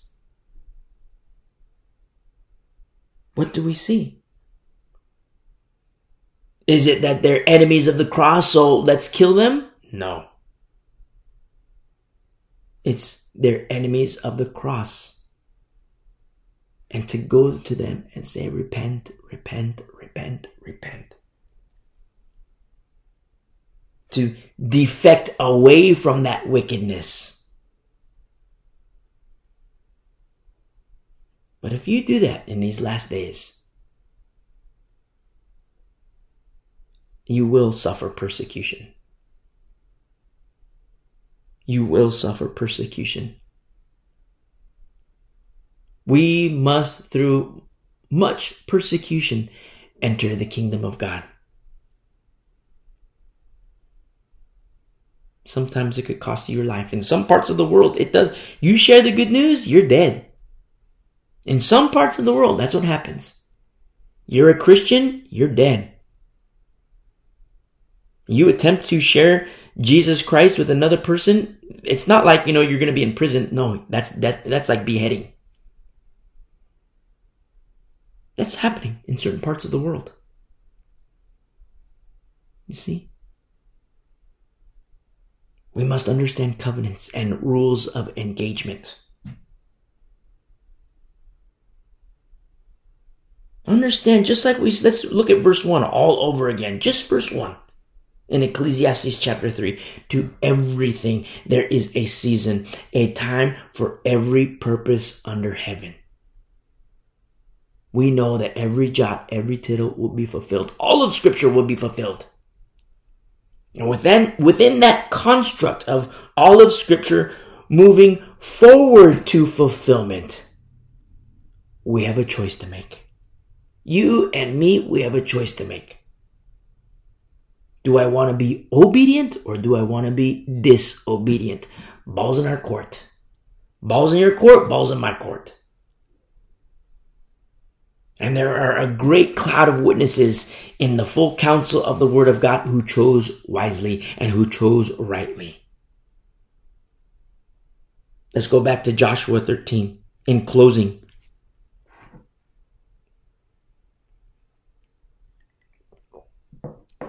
Joshua 13, In verse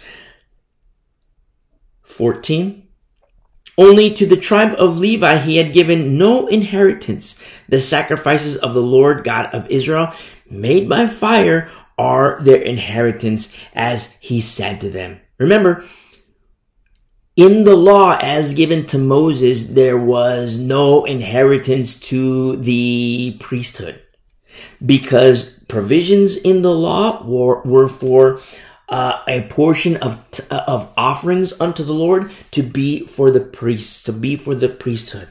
Now, remember, there's two transactions with offerings. A person making sacrifice and offering unto the Lord. Now, of that offering and sacrifice, it's the other transaction is God to the priests. You see? The person unto the Lord unto the priests. Two transactions. You see? Two transactions. It's the same today.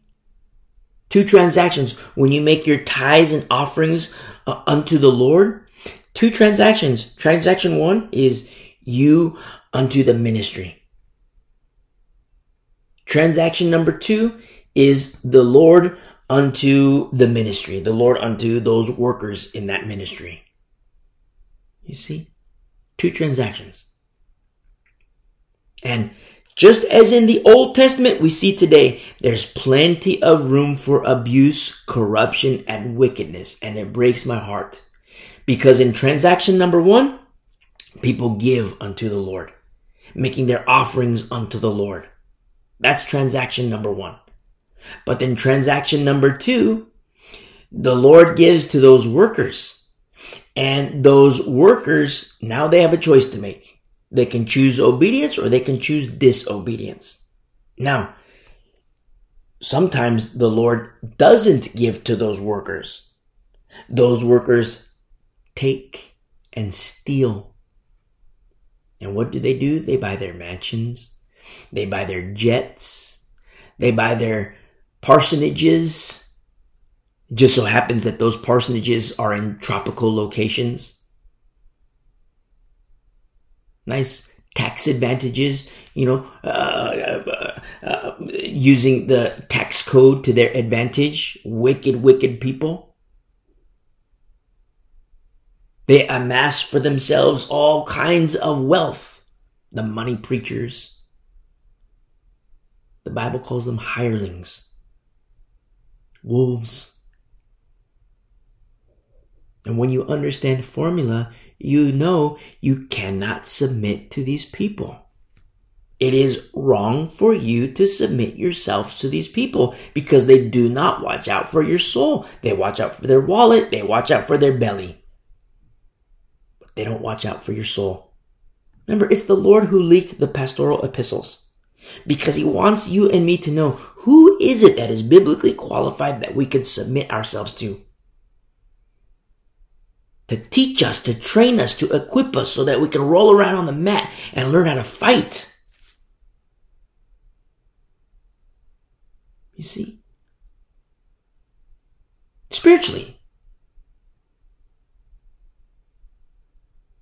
Because when the formula is right, remember the two transactions, your offering unto the Lord, and then to the Lord, to the workers, from the Lord to the workers. You see? And when you find fidelity unto the Lord, you're not seeing mansions and private jets. You know what you're seeing? A caring for the saints. Times of famine, there are ministries that, smuggle sounds like such a bad word, but that's what they're doing. They go into certain areas in Asia, they buy a whole lot of rice. And there's, in certain areas of, Asian countries, where like the city centers, they have there's poverty stricken, but in the deep villages, in the forest, where there's churches, they're really they have nothing. And so they smuggle rice and they take rice and they put it in the little carriage and they load it up, but then, they cover it and everything. And then they go to these villages. Deep down, sometimes they put on their back because, the vehicle can't get there. Sometimes the carriage can't get there because it's deep in the village. There's no roads. It's just a little pathway. And so you have these guys, they put these big bags of rice on their shoulders and they go to the saints, these Christians, a church of like 8 people, a church of like 3 people, a church of maybe 12 people. And they go and give rice, some beans, provision for the saints. Provision for the saints, provision for the remnant. You see? See, when you understand formula, you can give with a cheerful heart. Remember the 2 transactions.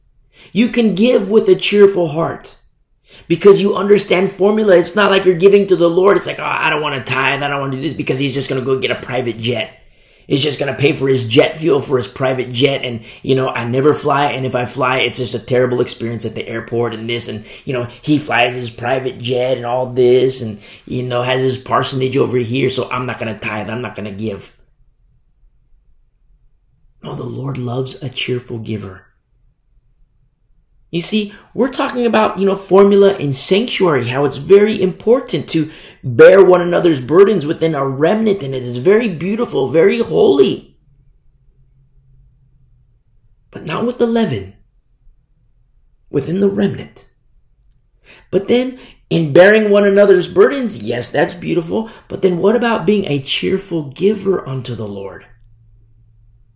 You can give cheerfully unto the Lord because wow, this ministry, they're sending rice to the villages. Christian, like churches, saints that are remnant, saints that are in the mountains of Vietnam, saints that are in, areas of Russia where things got to get smuggled in. Supply, provision has to get smuggled in. And when you understand formula and where you see, wow, the formula is right, it is not just safe for us to submit to this guy. Say there's a guy and he's a full package pastor. It's not just safe for us to submit to this guy because he watches out for our souls. We can be cheerful givers unto the Lord because the Lord loves a cheerful giver, but we also know, wow, this guy's not going to buy his private jets. You see? But saints are being cared for. Being a cheerful giver unto the Lord. This holy recipe, it's so simple, but it's very specific. You see? And so we continue in our study here in verse 14, just like only to the tribe of Levi, he had given no inheritance. The sacrifices of the Lord God of Israel made by fire are their inheritance, as he said to them. You see? And don't forget that, yes, there is plenty of room for corruption, but there's something else. There's also room for obedience and adherence to the holy formula. You see? Don't forget that the priesthood, they can forget the Lord. Eli, who the Lord wasn't speaking to, he forgot the Lord. And yet he was the priesthood. You see? What about pastors today? They can forget the Lord. It's not like, a title, like, got the parking spot, got the name tag that says this guy's a pastor. No, there's a very specific formula. The pastoral epistles, it's the Lord who leaked them so that we can know. The Lord wants us to know. He wants you to know. You see? So we continue in verse 15.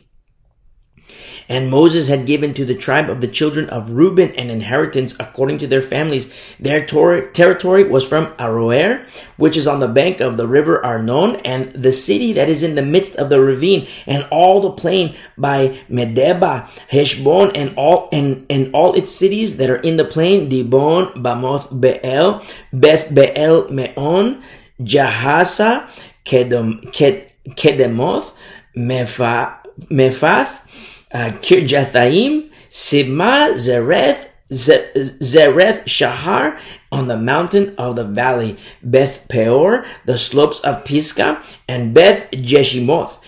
In verse 22, all the cities of the plain and all the kingdom of Sihon, king of the Amorites, who reigned in Heshbon, whom Moses had struck with the princes of Midian, Evi, Rechem, Zur, Hur, and Rebai, who were princes of Sihon, dwelling in the country. The children of Israel also killed with the sword Balaam, the son of Beor, the soothsayer. Very interesting what we see here. Remember our study about Balaam and Balak? Look at the fall of Balaam. Because you see in Numbers 22, you see the intimacy of the Lord with Balaam. And this intimacy with the Lord has varying levels. Just like an ocean. You walk into the ocean and you're like, toe deep into the ocean. Little toe deep, pinky toe deep in the ocean. And then you're like big toe deep, thumb toe deep in the ocean. And then you're ankle deep. You could stop right there and you're done. You see? But you can go deeper too. And be knee deep, waist deep, neck deep. Or finally so deep that you can't touch the bottom and you're just like swimming in the depths of the ocean. And that's what intimacy with the Lord is like. You could be ankle deep, you could be knee deep. And when you're knee deep, I say go deeper. When you're knee deep, don't turn around and go toe deep and then get out of the water. Don't do that. Stay in the depths of the Lord in your own intimacy with Him. Balaam, he didn't do that. He had his intimacy with the Lord, yes, maybe knee deep we'll say. He had intimacy with the Lord. I mean, when you read Numbers 22, you see him and the Lord, and you see that level of intimacy. But then you see his decay and his deterioration. In Numbers 22, verse 32, the Lord says to him, your way is perverse before me. That's what the Lord says to him in his intimacy.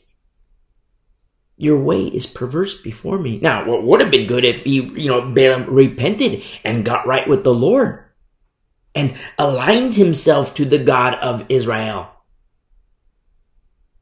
But no, he aligned himself to Balak. Remember in our study where we made mention quite a bit to see Balak as a type of Satan? And what does Satan do?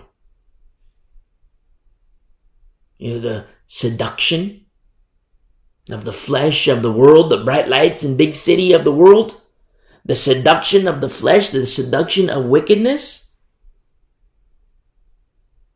What about the perversity of men today? What about the perversity of women today? Young, old, middle-aged, I don't care. What about the perversity of people today? You see? Just like Balak as a type of Satan, the seduction of Balaam. For Balaam had his intimacy with the Lord, was knee deep, and instead of becoming waist deep and neck deep and so deep that he has to swim in the depths of the Lord, that didn't happen. He was knee deep, turned around, was ankle deep, and kept going in the wrong direction. Then he was big toe deep, pinky toe deep, and finally he was out of the water. No intimacy with the Lord.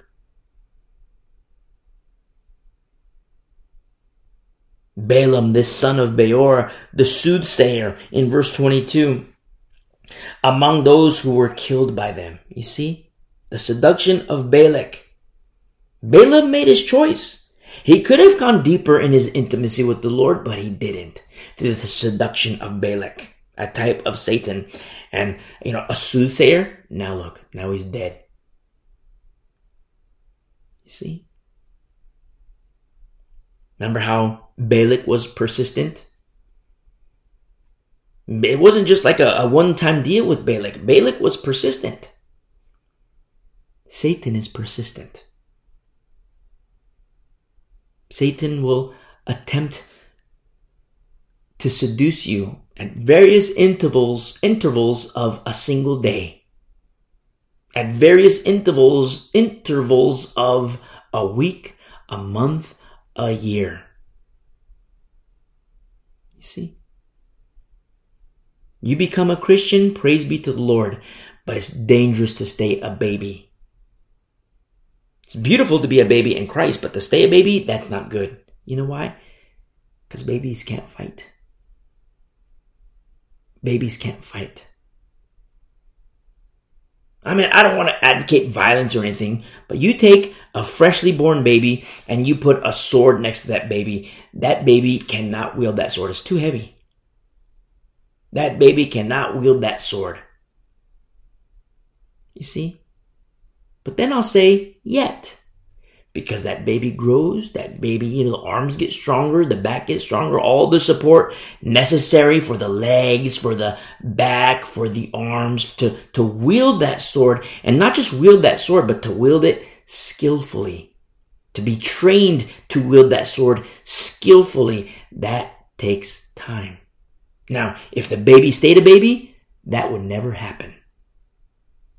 But if the baby grows and matures, the various intervals where Satan will return and, using his vessels, his ministers they present themselves as ministers of righteousness, or, spiritually speaking, even the demons come back. Remember, a person's freed by the Lord, and praise be to the Lord, but the demon comes back, checks on things, goes away, gets, his friends, other demons that are worse than him, and comes back. And if that demon comes back with other demons that are worse than him, and that baby stays a baby, the Bible says the state of that person is worse than the first state. But what happens when the baby grows up, gets strong, learns how to fight, isn't a baby anymore, but is a straight up warrior? You see, those demons are going to come back and those demons are going to die. You see, baby became dangerous. See? But that didn't happen with Balaam. Balaam, yes, had his intimacy with the Lord, but he chose wrongly. Seduced by Balak. Money. Paid by Balak. The seduction of money. You see? Bright lights, big city. Seduction.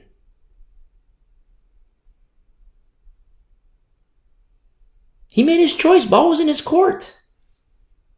And Balak, through the counsel of Balaam, learned how to seduce Israel, the camp of Israel. He didn't send the warriors down. He didn't send the fighters down. He sent the women down.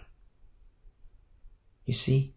They do their sexual stuff with the guys, and then all of a sudden, the ladies say, hey, let's worship Baal now. And the guys, hook, line, and sinker. They're caught. Okay, let's worship Baal. Now, you figure the act of worshiping Baal is bad, and yes, that's bad. But look how that seduction started. You could say, okay, it started with the women. Yes. But let's look further back. The counsel of Balak. You see? Balak had intimacy, or Balaam, it was Balak who did it, but it was through the counsel of Balaam. Now Balaam had his intimacy, but he chose wrongly and left that intimacy. That's why these blueprints are very important. Formula, recipe, very important. The Lord leaked the pastoral epistles so that you and me can know that guy is the full package. He has intimacy with the Lord, the sound doctrine, the fruit of the Spirit, the gifts of the Spirit. You see?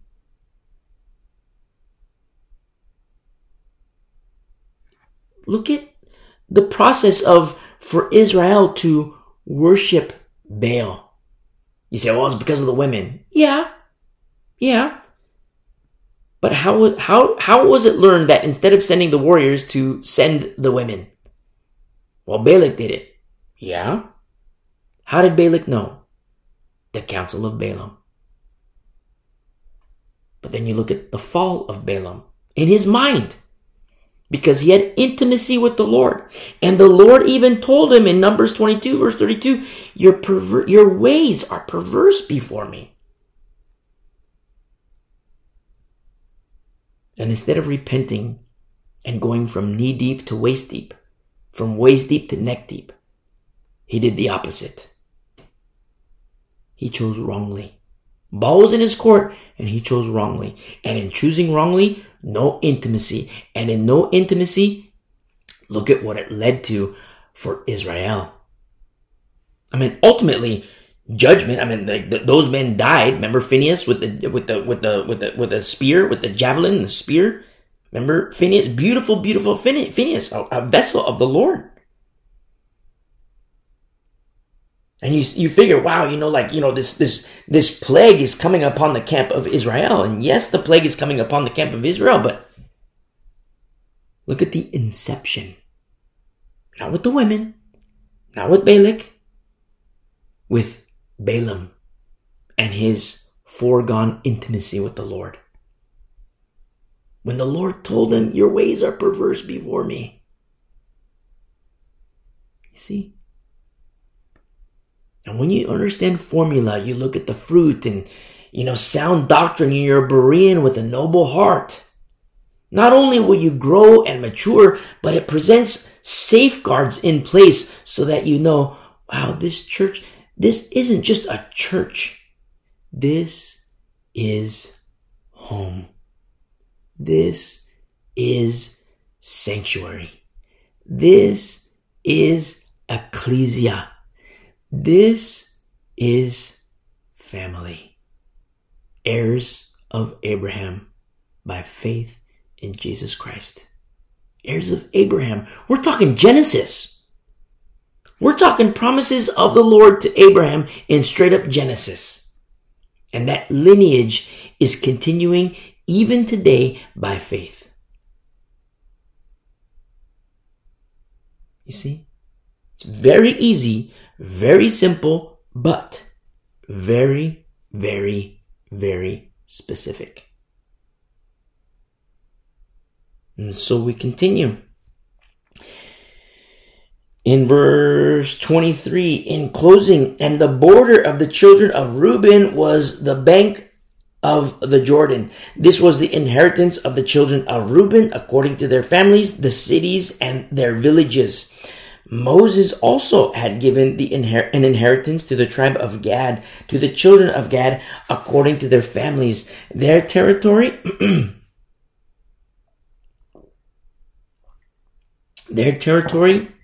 was Jazer, and all the cities of Gilead, and half the land of the Ammonites, as far as Aroer, which is before Rabbah, and from Heshbon to Ramath Mizpah and Betonim, and from Mahanaim to the border of Debir, and in the valley Beth Haram, Beth Nimrah, Sukkot, and Zaphon, the rest of the kingdom of Sihon, king of Heshbon, with the Jordan as its border as far as the edge of the sea of Chinneroth, on the other side of the Jordan, eastward.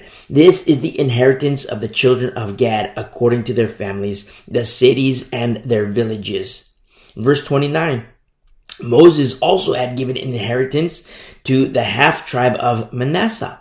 It was for half the tribe of the children of Manasseh according to their families. Their territory was from Mahanaim, all Bashan, all the kingdom of Og, king of Bashan, and all the towns of Jair, which is in Bashan, 60 cities. Half of Gilead and Ashtaroth and Edrei, cities of the kingdom of Og in Bashan, were for the children of Machir, the son of Manasseh, for half the children of Machir according to their families.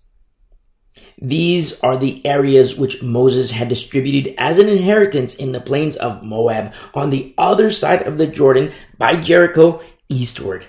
But the tribe of Levi, Moses had given no inheritance. The Lord God of Israel was their inheritance, as he had said to them. Again, plenty of room for corruption, but also room for obedience. You see? Room for obedience. It's not just obedience to an idea of what righteousness is, because the Bible teaches there is a way that seems right to a man, but its end is destruction. It's not just any way that seems right. It's a very specific way, capital W, Jesus Christ, who says of himself, I am the way, the truth, and the life. No one comes to the Father but through me. Above his name is his word, and the word became flesh. Very simple. There is beautiful simplicity that is in Christ. Very beautiful. So simple, but very specific in accordance to his word. You and me together, we must understand formula, recipe, instructions in righteousness. You see? To the beautiful people of the way, a remnant of these last days, God bless you. I love you.